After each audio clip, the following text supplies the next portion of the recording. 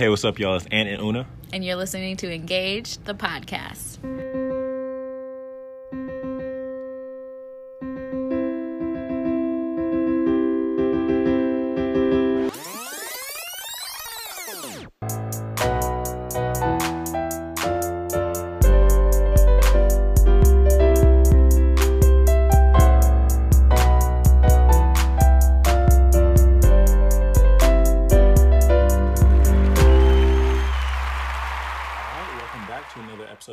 The podcast, a podcast where we discuss all things wedding planning and healthy relationships. As per usual, it's your boy, Ayo Ant.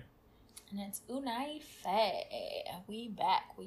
We are back. And stuff is crazy in the world around us. We just found out, like, we're recording this as we have found out that RBG, Ruth Bader Ginsburg, has died. And it's like a wild time. It is. This year has not quit. It really has not quit. And every time I feel like we say, like, we're exhausted or there's some other news or something else is just right behind it. So yeah, and like it was even one of those, like, we're contemplating, like, doing, like, should we record today and like all this other stuff. And I don't know, I feel like it's just like I'm struggling to put into words just like the fear I feel like I have with like everything that's going on. Plus, now add this on top of it, right? Mm-hmm. And then like RIP, to RBG, because she was definitely like fighting super hard. And now it's like it's just like the what happens next. Right. And that part is always just like really scary, I think, especially now. And so, I'm thankful that we have this podcast as a platform, just to be able to process like whatever. But this is wild, and it's shocking, and it is stressful, and just like everything is just really, really off. Yeah, and I think everything is like compounded, right? Like, you think of the reach this one person has on the way that like our country functions, like, the values that are held up in our government. And, she's one person, and obviously I really don't know like her full history, but she has been around for a really long time and has been serving, as a Supreme Court justice in a time where, it's getting taken over. And so knowing the, not only, I guess, her role in that, but kind of what this means now that she's gone. I think, like you said, like, it's really scary to know that there's all these different ways that I think, I like to call him he who must not be named, is taking away like our rights and our voting. And there's just so many things. It's like at every turn. And now, what comes next is really scary. But also, I think it brings up a lot too. I think we've been talking a little bit about like, how do we get involved? How do we show up in this moment and like protect ourselves, but also realize that November is coming quickly. We need to get out and vote and help others to get out and vote or stay at home and vote by mail, all those good things, right? But that there's so much like collective trauma that is going on right now that it makes it really difficult, in one hand, to pay attention to an election and pay attention when there are fires burning and when there are hurricanes and there's all these things. And so that makes it really hard to pay attention to. And in the other hand, if we don't, all of that only gets worse. Right. And I think even like the whole like concept of, or the messaging of like, you know, like get out and vote, you know, like, I mean, we're going to vote, right? Like it's an important part of like being civically engaged and like, like not contributing to the world, but yeah, you know what I'm I think saying? so. Yeah. Mm-hmm. But like, even then, like, you know, people have been voting for like forever, Mm-hmm. you know, and like there are still a lot of situations that people are in where like they're voting, like they don't see their situations changing, or you know, there's like still people disenfranchised, and like there's all these things. And so like, I don't know. And I again, like I'm struggling real time, right? And so I apologize for the lack of I feel like I'm not really like saying anything. But like also I think it's just important for us all just to be able to like like, you know what I'm saying? Like I didn't want to not do the podcast. Right. Because I was feeling this way. Right. Because it's like everyone's like, not everyone, but like a lot of people are having like these like collective feelings about like the state of the world. And right. And I think RBG just kind of like put like it's like at the pinnacle of like, damn, this shit is crazy. Yeah. Like it's like shit has been crazy, but like now it's like shit is gonna continue to get crazy if shit doesn't change. Right. There's no end to the madness. Right. Like every step that you're like, this is rock bottom, it's like, haha, like jokes on you. No, it's not. And I think but I think you bring up a good point, is that even when we really don't feel like we have the words to like articulate how we're feeling, like processing still needs to happen, right? Like conversations like this are so much better, even if they go nowhere, even if it's not always clear what's being said, because it's a lot better than not saying anything at all.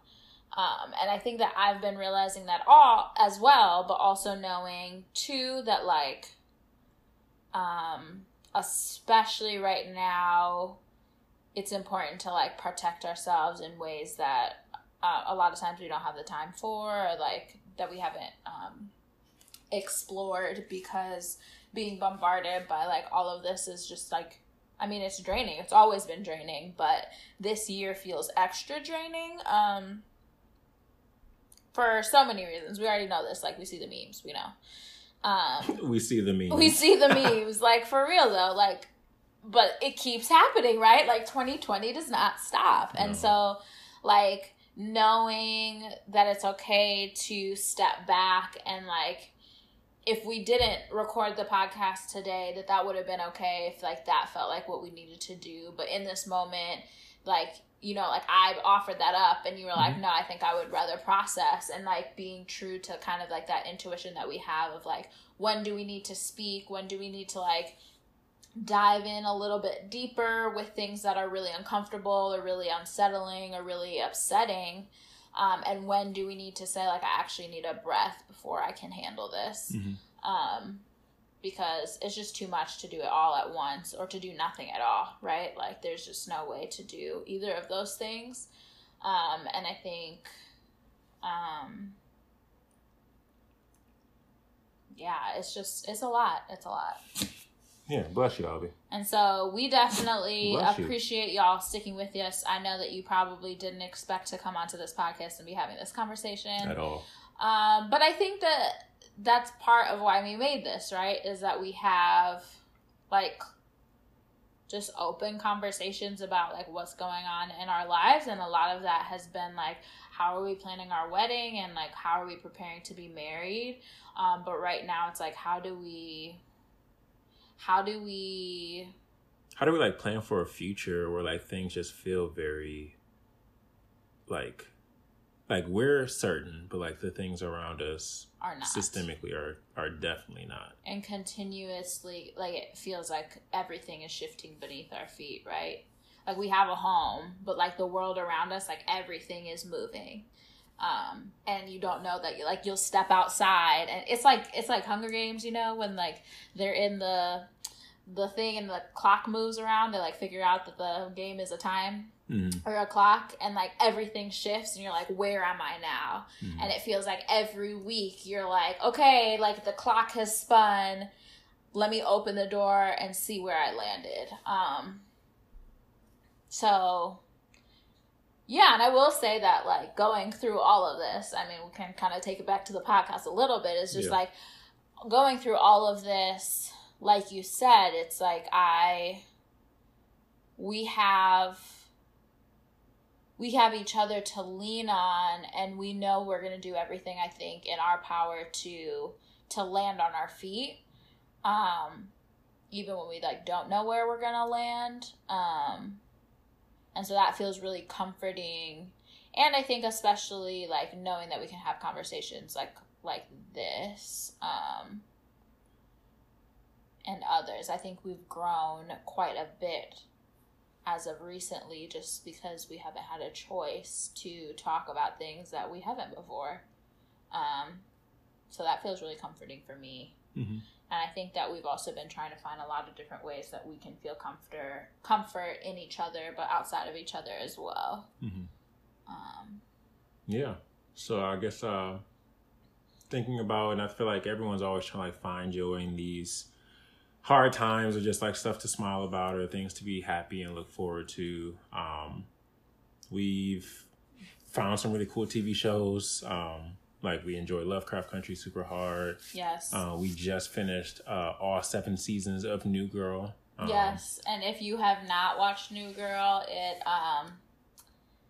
it's a pleasure. It's like what we watch like after either watching something really hard, or when we just like, you know, like we just want to laugh and chill. And Lovecraft too, I think that has expanded for me. I started listening to the podcast as well, which has been really, yes, it's so good. I'm asleep. It's really good because it goes deeper into every episode, but they really talk about like just like themes of like all the things that we're talking about in this moment, but like in 1950s. Like it's really great. So if you have not listened to that, or if you're contemplating watching the show, definitely listen to the episodes of the podcast. I think it's called Lovecraft Radio. There are spoilers. Lovecraft Radio. There are spoilers, so keep that in mind if you want to listen to that before you watch the episodes. But it's really good. I also have been doing my nails, and that has been a true self-care for me. One, taking care of my nails has been great because I just posted on Instagram a couple of days ago, and my babies are thriving. Okay. But also it's like, it like makes me look, feel, and like, you know, all those things, like it makes me feel good. And I think I'm opening my books. We're gonna do some nails out here. I thought you were talking about reading. I was like, what? Oh no, I probably should do that, but I'm opening my books. No, I'm not. I meant like if you are in the, you know, RTP triangle area, and you want your nails done from somebody who is learning but doing a very solid job. Go ahead and hit me up on Instagram at Uno More. Small plug. Small plug for sure. But yeah, also with my like doula class, I feel like I have also been like looking into more like natural healing, and I feel like time and time again my body has been telling me I need a little bit more natural like healing and love in my life. So whether that's like herbs or using less ingredients in my face and skincare products or whatever, I've just been trying to lean into that and listen. So, yeah. How about you? What else have you been doing? Fantasy football season is here. Yeah. Shout out to the EBDBB and BFFL and the podcast. Shout out to Robbie Rob. Yeah. I was just going to say, is that a private podcast? No, it's an absolutely private podcast. Only the league is in it. He's been making mixtapes. I do have, I'm about to say, we have a whole podcast mixtape for the league. It's a great time. That really does put a smile on my face. And then also, so Una and I had like a conversation. I think, were we married at this point when we did the whole? It was my birthday. It was around my birthday. We had a conversation where we like sat down. I don't know what conversation you're talking about. The one where we did like the planning, the day planning. Like, what was your day? Oh yeah. But you didn't tell me. You just kept talking. Yeah. Ours. So like, I was like, I really want to get. And for clarification, I don't think you said this, is that we sat down and we were like, what would a dream day look like if we were doing what we loved and like mapped out our entire day from waking up to going to bed, like everything going perfectly, what would that look like and what would we be doing? Yeah, which I would recommend for couples to or anybody do, or anyone. Yeah. But podcasting was really like a very like big driving force in that. For what that looked like for me, or just like what would bring me like the most joy. Like we have this podcast, of course, the Fantasy Football Podcast. I had a podcast before. You started a podcast. I started a podcast for my job, which is Heel Talks. Heel Talks, yeah. If y'all are into leadership development and civic engagement, yes, then it's really you should definitely check it out. I actually listen to many of your podcasts. Really? Well, especially because I'm around you, Facts. so I just like hear you listen to them. But they're actually like super helpful and are really interesting about getting involved in the UNC campus, but I think are really applicable to like life. Yeah, and student led. I used to be on them, but like now I train my students to do it, which has also been a cool thing. Anyway, so like podcasting is like been like a thing that I am passionate about, and just like storytelling in general. And I'm going to start working on a new project. That's more of like, it's different than anything else that I've done, where these have been like more conversational. Like this is going to be a lot more like research driven and like historical, like almost, almost like a timepiece. I'm not going to share too much about it right now, but just know things are in the works, and I'm really excited for it. So we just encourage you all that as things are wild in the world, find things that you can still smile about or still be happy about. Love on your people that are around you, and really just take it day by day. Because I feel like that's really all we can do right now, anyway. Yeah, for sure. And I think that, finding things to look forward to, I think is really huge right now, for sure. Speaking of things to look forward to, our episode. Yeah, our episode. And you came here for episode. A reason, right? Okay, it wasn't just to hear what we've been doing this week or what we've been watching or how crazy the world is. But nonetheless, the world is crazy, right? Like, there are just so many things. And I think Anthony and I have always known that we want to have kids. We've always known that we probably wanted to do that like sooner than later after we got married. This is not an announcement, everybody. That would be crazy. That's not what's happening here. But it's what we think about, right? The first thing that happens when you get married is people are either like, okay, you can still wait to have kids, or when are you getting pregnant, right? And so, I think, with the state of the world, I think more than I expected, we have had to have more conversations about what it means to bring children into the world as it is. And I'm sure that everyone, especially like those who have the privilege to, sit down and plan having a child and when is best in their lives, and not everybody has that luxury.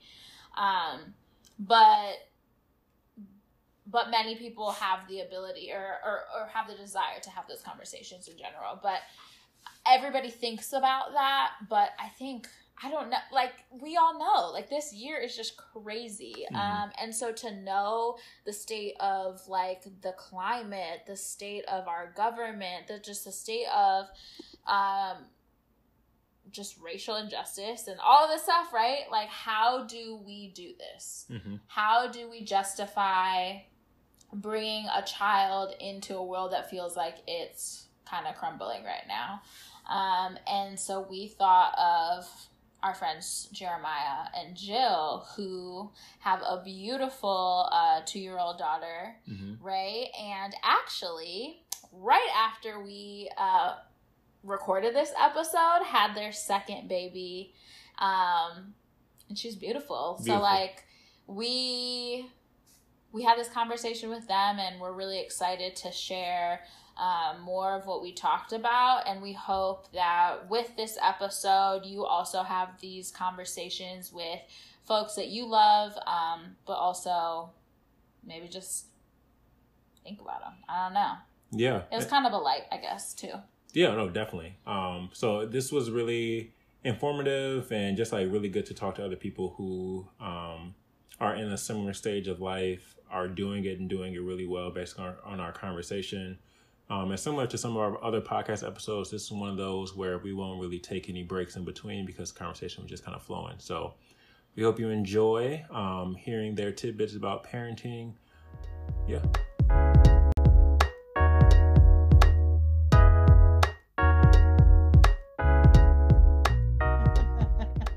We actually met through Harry at Mount Zion. So I went to church with Harry, and I was peeping him, peeping me from the pulpit. You know what I'm saying? Your glasses. So what's funny is like me and Jeremiah were friends for so long, but when we initially met, we actually did like each other and like tried to like talk, and he ran that in the dirt. Totally his fault. Yikes. So we just decided to be friends, and like boom, friendship that budded into 2 children. Beautiful relationship. 2 children. Crazy. That's what's up, man. You know, I feel like I oftentimes hear about like a lot of folks getting chosen in the church. I feel like that can be a whole it could be a whole episode. A whole Tyler Perry sitcom, chosen in the church. Chosen church. But here y'all are now, you know, making it happen. You got a kid on the way. Yes. Fingers crossed, not fingers crossed, but you know, things may transpire you know, while we record.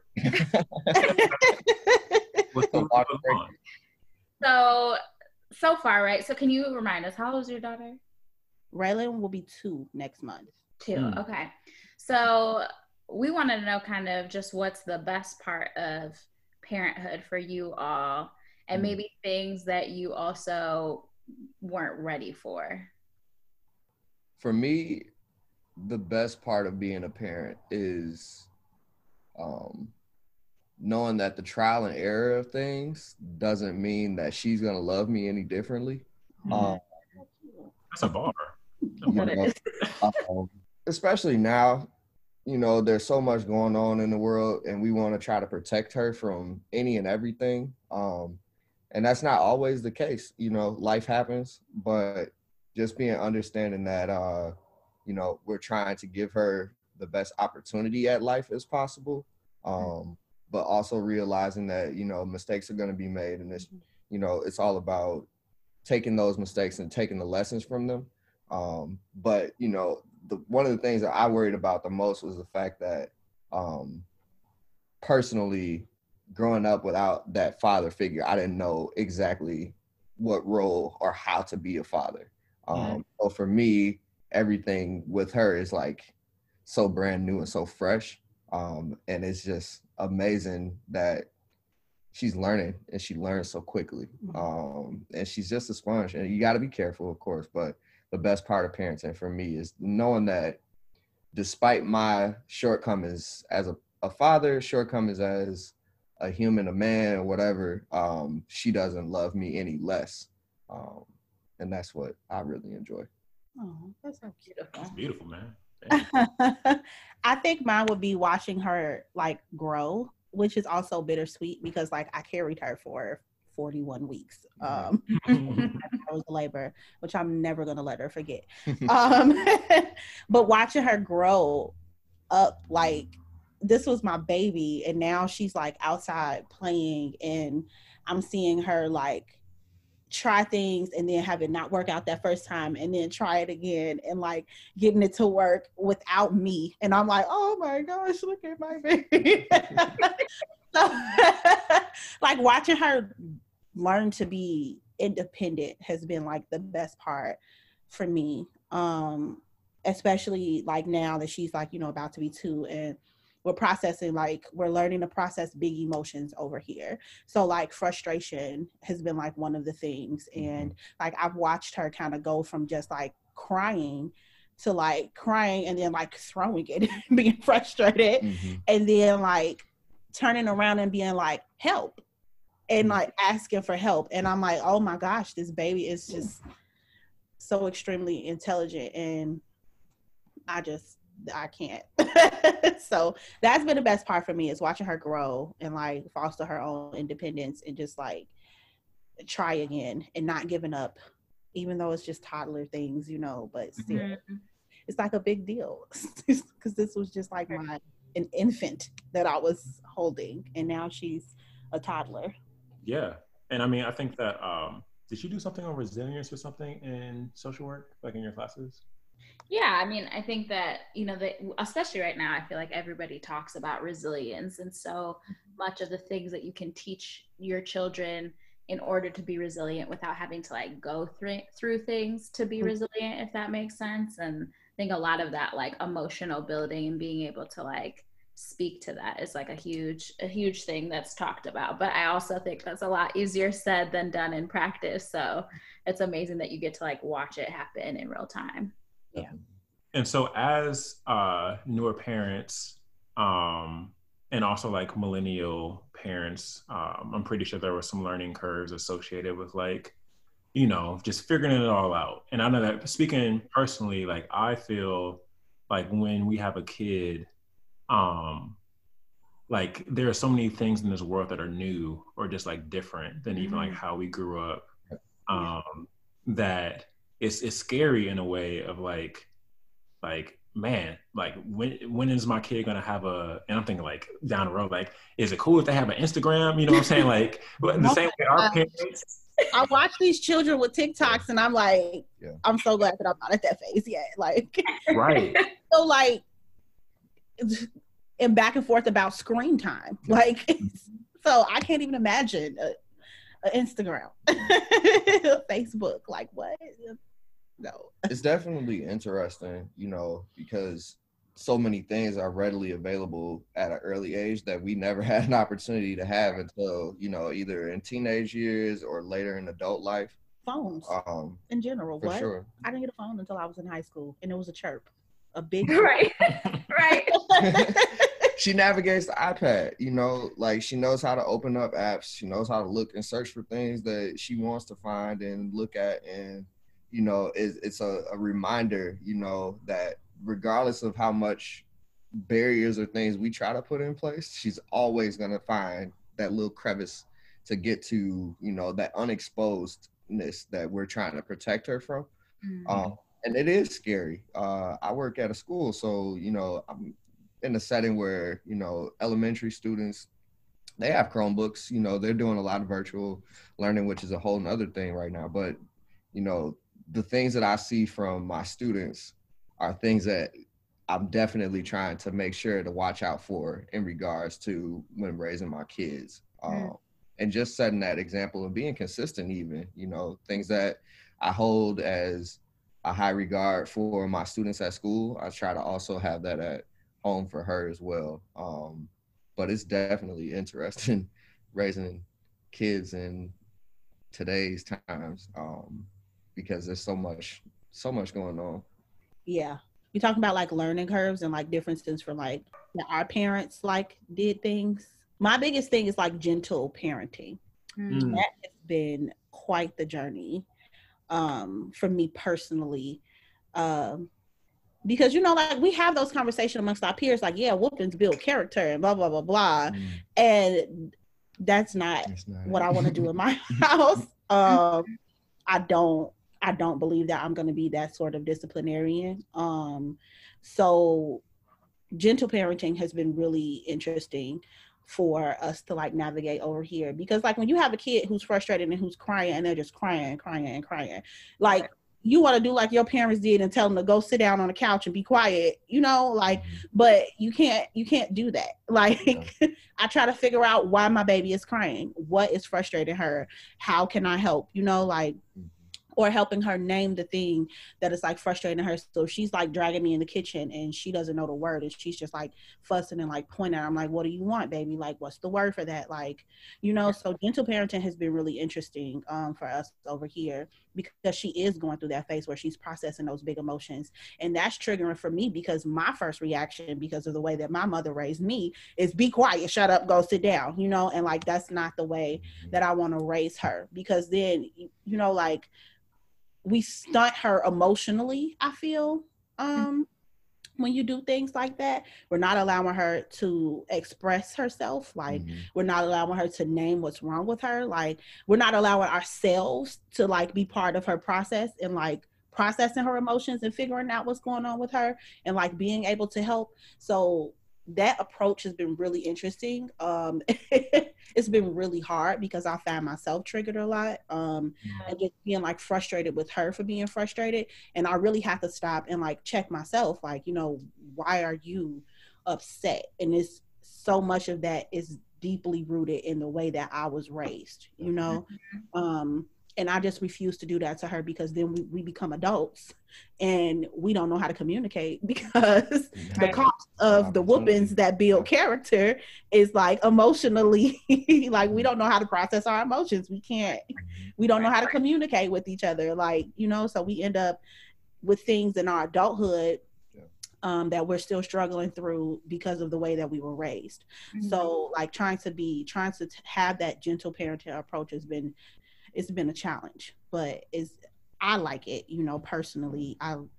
Like I said, I love seeing her like going through those phases of where she's just crying, and then she's crying and pointing, and then she's learning to say help, like, and grab me and be like, help, mama, help, you know. And with a 2-year-old, even more interesting, because they go through their own phase of life. Right. When you initially said that, like at 2 years old, you know, like she goes through a phase of like, I'm crying, I'm throwing things, but like at the end of it, like I recognize that like this is a situation that I need help with. And like I'm going to go to my parents, I'm gonna go to my mom and dad for that support. I think that's huge for like a 2-year-old to like recognize. I don't really know the development levels of or whatever, you know what I'm saying? But at 2 years old, I wasn't doing it. I don't think I was, you know what I'm saying? I have no recollection of that. Probably not. But I also like it's like I feel like in my household, like there's two sides of it. So like I can kind of like on one hand how many whoopings I got like in my lifetime. On the other hand, my sister was getting tagged like every day, like, and I would just watch. I was like, yo, I don't think that this is like helpful. This isn't working. Like, not at all. No.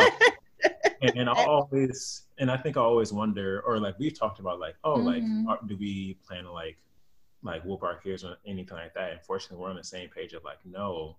But even like dealing with that, like that frustration that you were talking about, and not necessarily like understanding what that's going to look like for us, I think is also one of those things that's just like kind of scary. Yeah, for sure. I feel like, I don't know, I feel like what I heard from you a lot is like the space of just being like, you just get to figure this out, and that like you need your own space as well to figure out how to figure it out with her. Is a really big thing. And I'm wondering too a little bit about like how you came to that like decision. I mean, you said because of your experience, you know, growing up as well, that you were like, this is just not something I want to do. But like, how do you learn about this like gentle parenting, and like as a millennial parent, like where do you go for that information? Is it through friends? Like, yeah, I don't know. I pull a lot of that from friends. I pull a lot of that from friends. And like, you know, like we have Jeremiah's mom, who we lean into for advice about certain like developmental stuff that other first time moms are just not able to give, because none of us know. But as far as like gentle parenting goes, I have like a group of mothers who are like women of color that I sort of reach into, and I'm like, hey, so my toddler is going through this phase, like and all of our kids are sort of around the same age. So it's really helpful to figure out like what they're doing to navigate that. And I also listen to podcasts, which tend to be really helpful around like toddler development and like motherhood and phases and things. So that's where I pull a lot of my knowledge from, honestly. And being able to go to them and also just vent too is really nice. Like having a group of moms that's my age that really understand like, yo, I want to put my toddler on the porch and let her cry and like go in the room and shut the door. So having that community really helps. And having a community of moms who are kind of like all on the same page about like that gentle parenting aspect and how we're raising our children has been really helpful for me personally. I have friends that have kids, but the thing for me that's been really helpful with trying to parent her gently has been thinking about my own personal experience.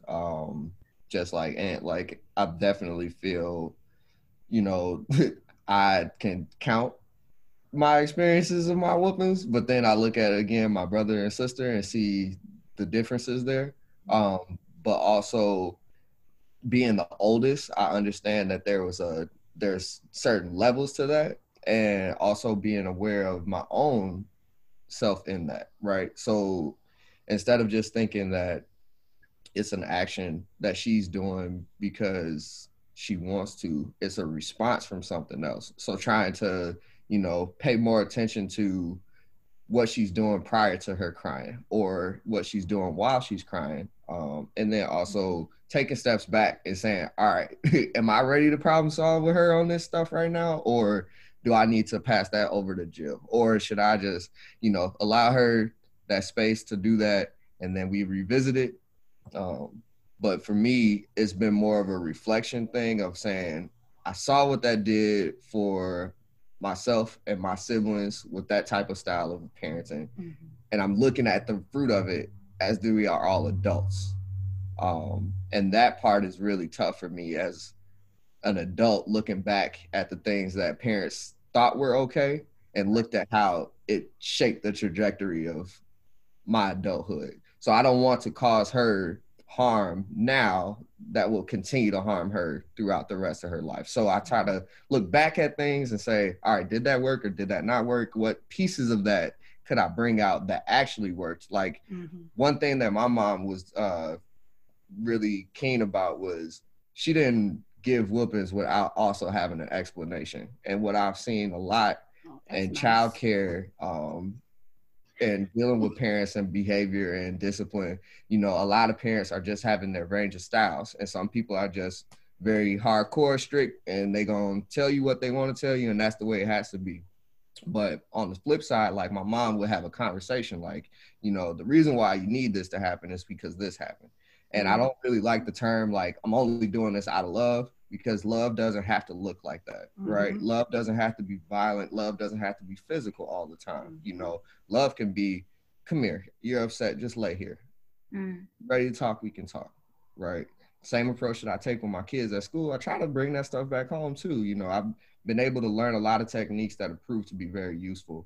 But it's all about kind of looking back, even in your own life, you know, and what worked. And maybe it did have bad fruit, but there was some good fruit that came from it, and just trying to pull some of those things out. Yeah. And I think even what you just brought up about like parents taking the time to reflect on their own experiences and like what traumas they're bringing to the table, like before they even like think about like raising a kid, I think is important. And like a lot of people, they don't do that self-work beforehand. So I'm glad that it sounds like y'all are. This isn't a question that like I posed to you, but I think Jill, especially knowing that like we both like lost our parents to like death. And Jeremiah, I know that you said that your dad wasn't, I don't know like the situation and stuff, but as people, and Una too, like are like everyone is missing one or more folks. With that like in mind, how does that shape you as parents and like how you parent, if that makes sense? Like, I don't know. I think for me, like I'm excited to be a dad because I know like how solid my dad was, right? But I'm also nervous to be a dad because I know how solid my dad was, if that makes sense. So Yeah. like how does that like impact you all as well? Oof. This is you know, for me, this is the hardest part of parenting, is thinking about all of those things. And I'll put it to you in two different ways. One, like you said, you're looking at the example that was set, and on the flip side, you're looking at the example that wasn't set. For me personally, my father left when I was about 2. We never really built a relationship through, you know, school or anything like that. It wasn't until later in my adult life that I really started to connect with him, and I still wouldn't say that we had the best relationship. But one of the things that I remember, and that I kind of made a promise to myself as a kid, was that I would never leave my child feeling the way that I felt growing up. And I gotta be careful of that, because being present doesn't always mean that you are present, right? So me just being at home with her is one thing, but if I'm not taking the time to do certain things, you know, and I'm not just talking about sitting down for dinner with her, doing her colors or things like that, but spending that significant time where we just sit on the porch, you know, we don't run around outside, we just sit there, you know, just spending that quality time. But it's about, for me, trying to find that time in those ways of building the memories that I never was able to build, and trying to show her that, you know, as your parent, I'm here for you in these ways, but I'm also here for you in the ways that you want me to be. Because that was what I was missing a lot from growing up, was I had different father figures, quote unquote, but like never that dad, you know? So that was hard for me. And being a father now is like, yes, I want to do all these things with my child. If she want to do basketball, we can do that. If she want to be a track runner, we can do that. If she just want to cook, we can do that. But, you know, just finding the enjoyment in all the little pieces, you know, for me at least. But it's very difficult putting those things into, you know, a box, because there was so much that was just missing. And like you said, you don't want to be on the same level as your parent.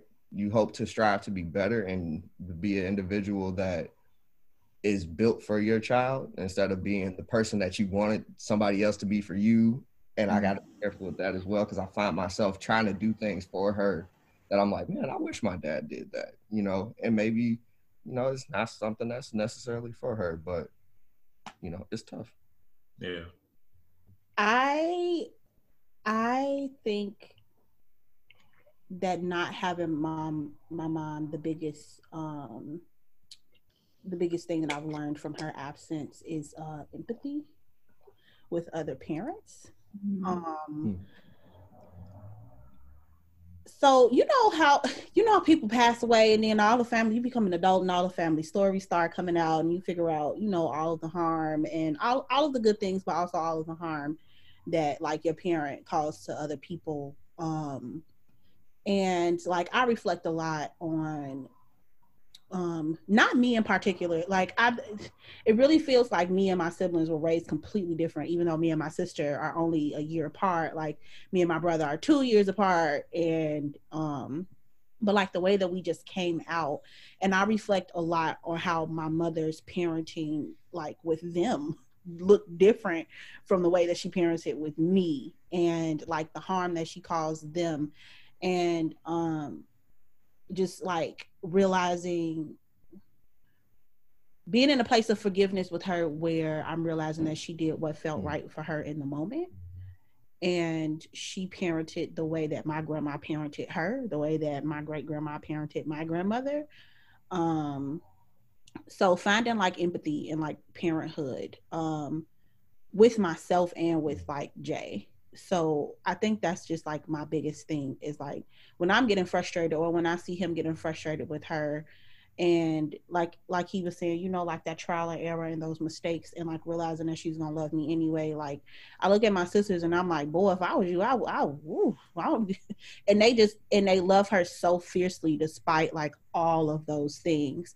So like empathy, like a deep-seated empathy with myself about the mistakes that I'm going to make as a parent, and realizing like how to correct those while she's young and not like in adulthood, having to revisit that, like all of the things that she felt that I did wrong to her, you know, and like having to rebuild our relationship because like she just was like, oh, I can't stand the way that you did this and you never apologized for it. So like having empathy for myself and having empathy for Jay, and also being an apologetic parent. Like even though she's only 2, like super important. Oh my gosh, like if I snap at her and realize that me snapping at her has more to do with me than what she's doing, like saying sorry to my baby. I say sorry to my baby. So being an apologetic parent is definitely one of those things that I took away, that I take away constantly, like I'm constantly reflecting on in the absence of like my mother. Is that like she was not an apologetic parent. That's why Jay was like, my mom explained, like we had a conversation. I was like, oh, that's nice. We didn't get that in my house. We didn't get that in my house. So like being an apologetic parent and like having a conversation with her. So like if I do have to like pop her for doing something unsafe, for like playing with the plugs or something, you know what I'm saying? Like, cause she's going through those phases where she's experimenting with wanting to unplug and plug things up, and like having to pop her hand and be like, that's unsafe behavior, explaining to my baby why that's unsafe behavior, you know what I'm saying? Like, so yeah, those things that kind of go into like the way that I want to parent her that I literally just did not get. Like I remember electrocuting myself as a child. One time I should have listened to my brother. It was a plug that wasn't working and I was like, I stuck a butter knife in the plug. Don't judge me. I was like 7. And I was like, my brother was like, all right, now I'm telling you, you're gonna electrocute yourself. And I was like, this thing don't work. And like lit up. I had like welts all over my hand. And I got a whooping. I'm like, damn, I'm in enough pain. I got a whooping and I had to lay on the floor and like take a nap. And that's what I got. Like I didn't get an explanation as to why it was wrong. It was just like, I mean, the whooping, I was like, okay, well, I obviously did something wrong. I got a whooping for it. But like, I didn't get that explanation of like, yo, that was unsafe. Like, what were you thinking? Sort of thing. So like doing that for my baby means a lot for me because that was a huge hole that my mom was missing in raising us. So like, that's my biggest thing with like her absence and obviously, you know, making sure that she has a relationship with Jay's mom is like her grandmother. That's her only living grandmother. So, yeah, making sure that like she has that time with her and knows who her like grandmother is and things like that. So I think that I really pushed them having a strong relationship because that's like her only living present grandparent that she has in her life. Yeah.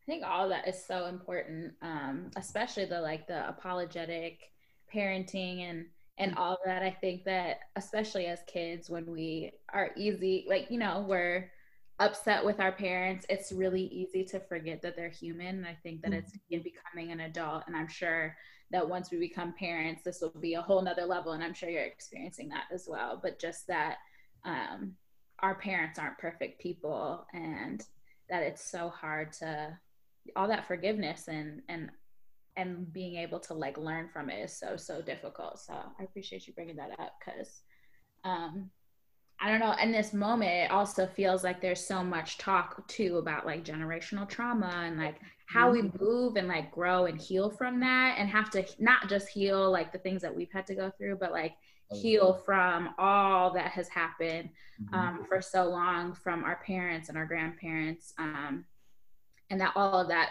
feeds into how we parent our children. So especially I think in this moment where we both have like this talk of mental health and like gentle parenting and all of these kind of new things that I feel like maybe weren't as accessible to our parents, but also we have the current, I mean, we're living in a pandemic and we also are experiencing kind of really like a spotlight on like racial injustice, and just so much is going on right now. I'm wondering kind of what, with the state of the world, how has that kind of shaped your views of parenting and like how you are intentional? I know you already talked a little bit about, you know, trying to protect your children in so many ways, but what does that really mean right now? I think, and the reason I'm going to say this is, if we are not right as individuals, we can't be right for her, right? In the midst of all of this, it's shown that we have to take whatever steps are necessary in order to make sure our mental wellness, that our emotional wellness is in a stable place. I'll speak personally from the experience of working in childcare and schools that it is a very uncomfortable conversation right now of, you know, being in school buildings where, you know, this is a pandemic going on. We're still not exactly sure how it's being transmitted, how it affects children. So, you know, there's a lot of anxiety that surrounds that. And because of that anxiety, I'm trying to take steps to make sure that the household isn't affected by that. It's interesting because I felt like this past school year, before the pandemic and a lot of stuff started to happen, there was quite a bit of uneasiness. The executive director of my job was arrested on child pornography. There were all of the different racially charged events happening in Madison School District. So, you know, there was a lot going on that was making me feel very uneasy about the work that I do, you know, not in the sense of, am I doing enough, but like, why is it happening now, right? And then we fast forward to February and we're in the midst of this pandemic. And so it's been catch up after catch up of like, all right, outside of being an individual dealing with this, I also have kids, right? So now I have to figure out how I can get myself together so that I can be the best version of myself, or at least something close to it for Raylan and for, you know, new baby that's coming. We had this period where we had to like unplug in the house, like where it was just so much happening. Like, I mean, the news was wild. Like everything was wild. And like, and Jeremiah was getting up and like the first thing he was doing was reading his news, and like his day would just go like spiraling. Yeah. And then we would get into these conversations, you know, like as adults. And like, I mean, and like the tension in the house, like the energy in the house just being high, not exactly because of like things that are going on in our household, but the way that we're taking in all of these things that's happening in social media and around the world. And we started to notice that Raylan was being affected by the energy that was in the house.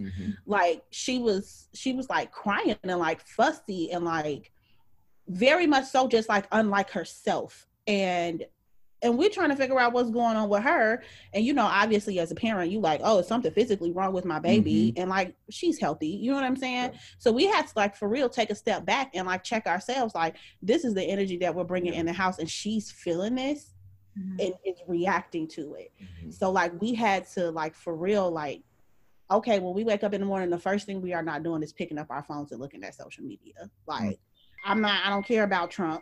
I don't care. You know what I'm saying? Like, I mean, and that was when Breonna Taylor, you know, like all of those things, and like getting on Twitter and looking at these hashtags and like being on Facebook and all of these things. And we're like, okay, you fight that need to be informed, but also like being like, okay, this is affecting my mental health.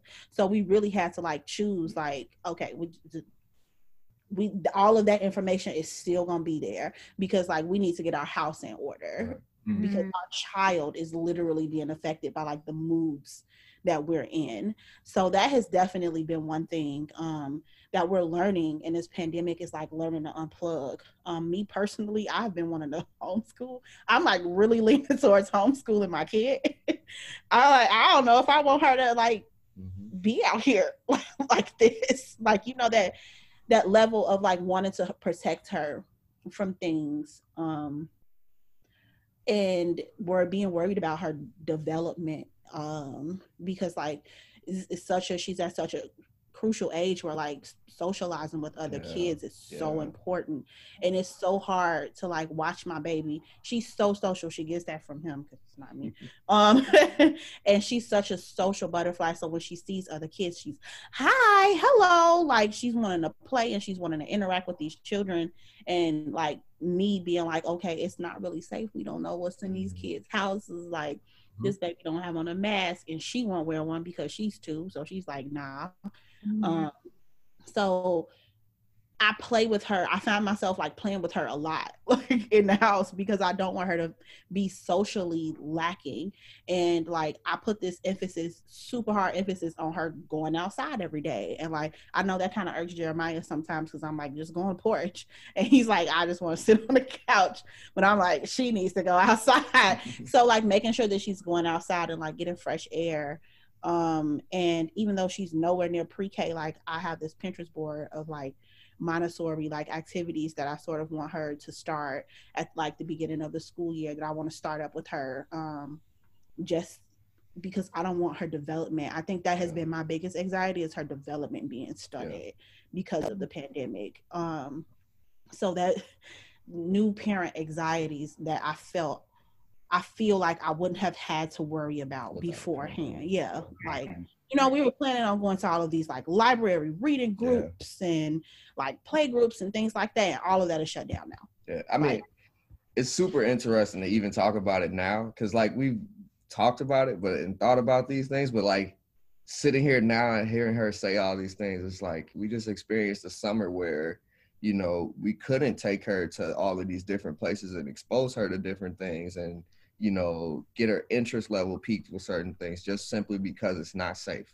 you know. Right. And for me, having to go back into these school buildings is like really put the anxiety and the pressure on, because it's like, you know, I understand the situation of a lot of where these kids are coming from, where, you know, they're in unstable housing, or, you know, they're at home being abused or dealing with the fact that they don't have the same information that we're getting about the pandemic. So, you know, the way that they live their lives is different, which in turn puts us in an interesting spot, you know, as a director of an after school program and, you know, this childcare program that MMSD is wanting us to do. There's so much uncertainty involved. And I can say that it would be different if it was just Raylan. You know, I can take certain steps that I feel would be necessary to make sure that she's safe. But with the newborn, we don't know how this pandemic is affecting babies and things of that nature. So, you know, it's caused a chain reaction of different things, you know, from feeling secure in a career or in a place of employment to now having to kind of look outward and try to look at different options. It's hard, especially with an incoming baby, you know, in a pandemic, and, you know, racial injustices and everything else. It's so many facets. And like she said, we just have to continue to remain unified and also unplugging and trying to find, you know, some of those things that work for us.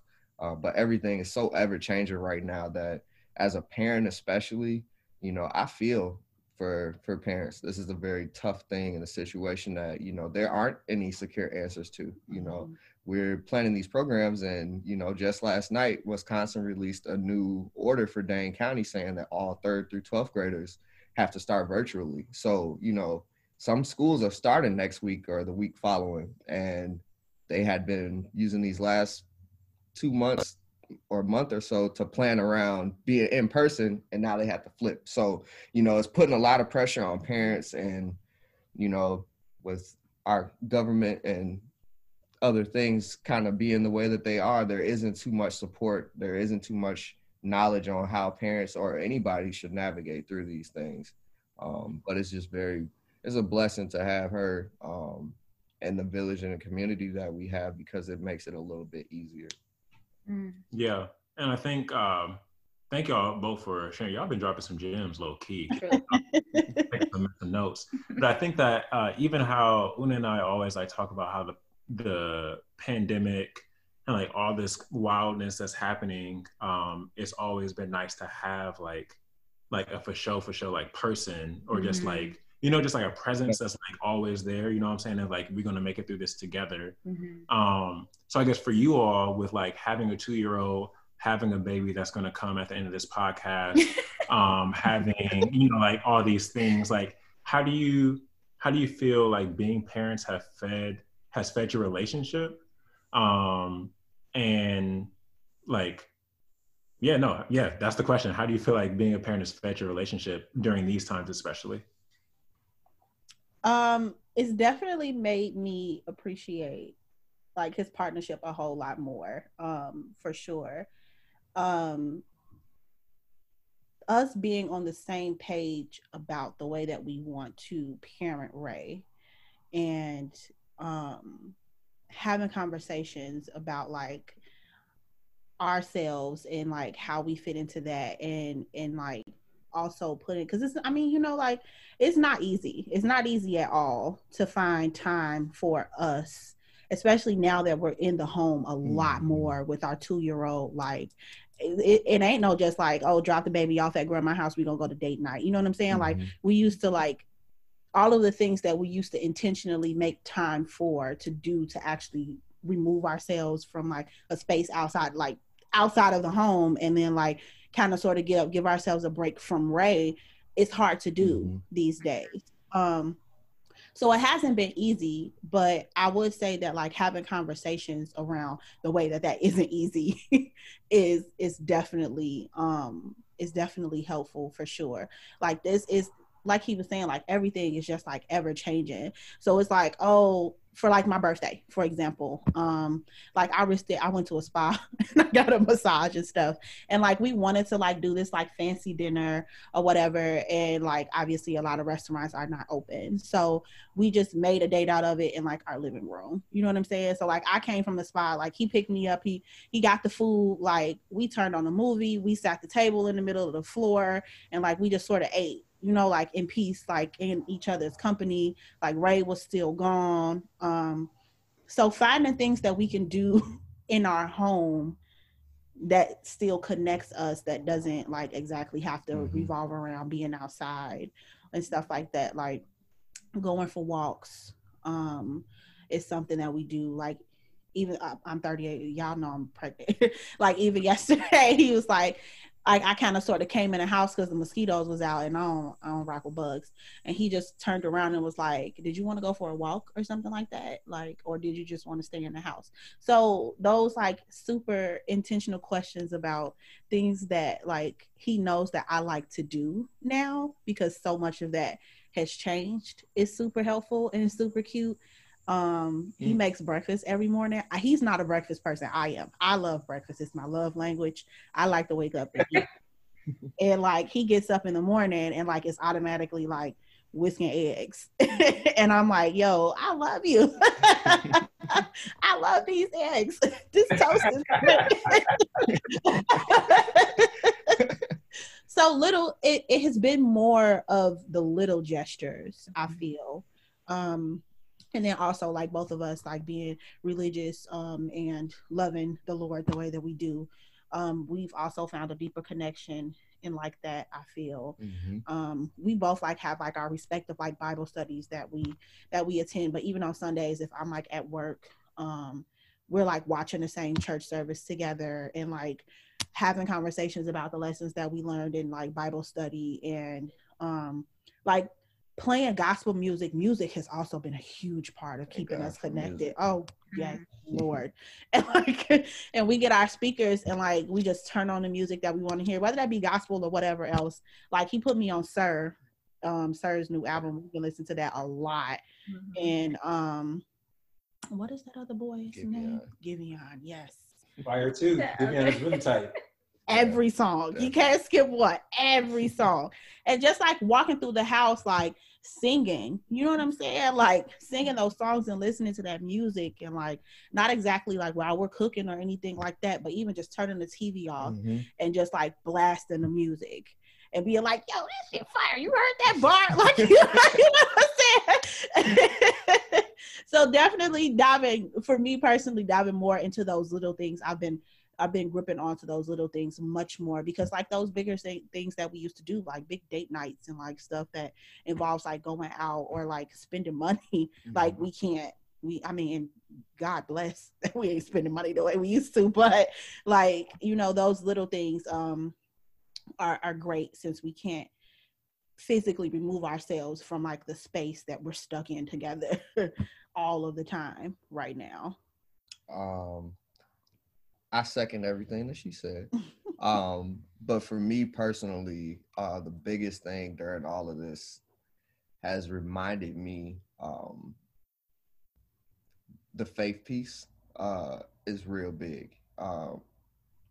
Simply because for me to be able to transition through all of this change, like my faith is the only thing that I can hold on to, right?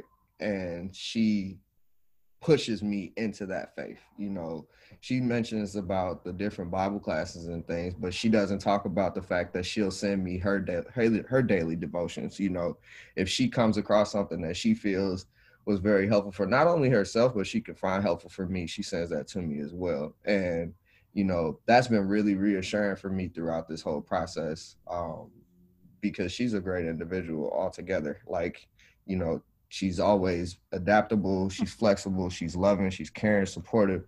And the support is something that I don't take for granted. Emotionally, mentally, 2020 has wore me out. But one thing that has remained consistent is that I know that if I sound off to her, she's not just gonna be a sounding board. She'll take that, she'll marinate on it a little bit, and then come back to me with stuff that she feels could be uplifting or helpful to me. And for me personally, I lean into a lot of different folks for a lot of different things, but throughout this whole experience, her being that support and saying, you know, whatever choice you make, you know, whether I agree with it or not, I support you, and we're going to find a way to make it work, has been truly like eye-opening. You know, like we were saying, it's always good to have that one go-to person. But you know, just she's amazing, you know, like being trapped in the house. Like at first it was like, oh, we on quarantine. We gotta be looking at each other's faces all day. Maybe she's at work a little bit. Maybe I'm doing work. And that was a balance in itself of trying to figure that out. Sure. But you know, these last several months, it's just like, wow, I really do love this person. And it's not that I didn't know that I loved her before, but it's like, it's a reassurance. And, you know, I'm talking to my friends, I'm looking on social media, and I'm seeing how other people are dealing with so much more stress because of being trapped inside. Like, I consider myself a pretty extroverted person, but it's like changing me as an individual, this whole experience, to make me more, you know, patient. I didn't feel like I had a lot of patience before. She's taught me more of that. You know, it's, you know, problem solving. Did you look at it this way, or did you try this? You know, there are a lot of things that I feel like more or less I can try to do on my own. And I don't like to try to dig into people for some of those things, but a lot of times she'll find herself just sending me things or pushing things towards me that I might not ever come across. But in our relationship, it is, I'll be honest, it's definitely had its rough parts throughout this as well. I mean, but what doesn't, you know, the water is not always going to be, you know, calm. There's sometimes where the tide comes in, the tide goes out, whatever the case may be. But she's been really consistent with, you know, the love and support that she not only gives from me, but I look at Ray too. You know, being pregnant throughout this, I know that she's dealing with a lot of emotions. I know she's dealing with a lot of stress. But one thing that she hasn't done is shown us that she's weak shown us that she's close to like crumbling. Like, we know that it's hard, but she's been able to push through, and she's always shown that determination and, you know, that adaptability of like, I'm gonna be all right. I may not feel too good today, but I'll be all right tomorrow, or I'll be okay later. But it's put the love more on Front Street. Not that it wasn't there before, but because of the circumstances and situations, you appreciate a person more, especially when you have to be on lockdown with that individual. Absolutely. And that was I thought that was a good way to kind of wrap it up with, like, I feel you. Like, I think that I've told you this, even like as we were getting ready to get married, like I was like, oh, this like confirmed, like this is the move that we need to be making. Like, you know what I'm saying? Like, we're on lockdown, and like we can do this. We can do this. Like, we can do literally anything. You know what I'm saying? Yeah. And like marriage is one thing, but like, again, to be pregnant during this, like my hat is off to y'all. Like, truly. Because like, I don't know. Like, it's not a reality. Like, it's something that you will be able to talk about years from now. Like, yo, I was pregnant with you during the pandemic. Mm-hmm. And like, you were 2 years old during the pandemic when your sister was like, or I don't know the sex of the baby. Yep. Yep. There. But yeah, like, I'm just really excited for y'all. I'm thankful for y'all to join us and to really share like a lot of the things that we've been talking about in passing. I mean, like, I joke. I even joked for this podcast. I was like, so after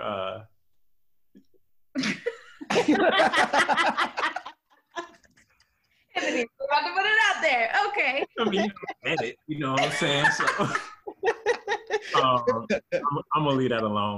But thank you so much for joining us and stuff, and we really appreciate it. Really do. For real. I'm like, wow, they want to interview us. That was cool. I appreciate it. Because I mean, and I'll say this to kind of close out. Like, you never thought that you would be in a situation that you are until you're there. Mm-hmm. And, you know, I feel like we've been talking a lot to people close to us or family about our situation.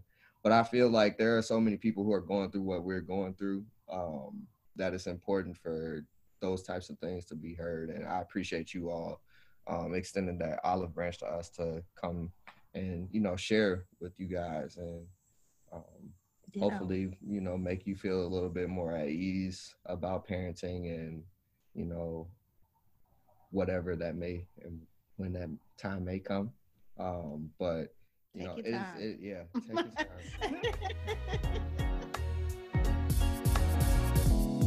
This episode of Engage the Podcast was produced by me, Unai Faye, and Anthony. Our theme song was created by Anthony and produced by me, and the rest of our podcast music was created by James Grissom. Please make sure you slide us 5 stars, comment, share, and subscribe if you're enjoying the show, and be sure to follow us at Engage the Podcast on Instagram. As always, thanks for listening. Peace.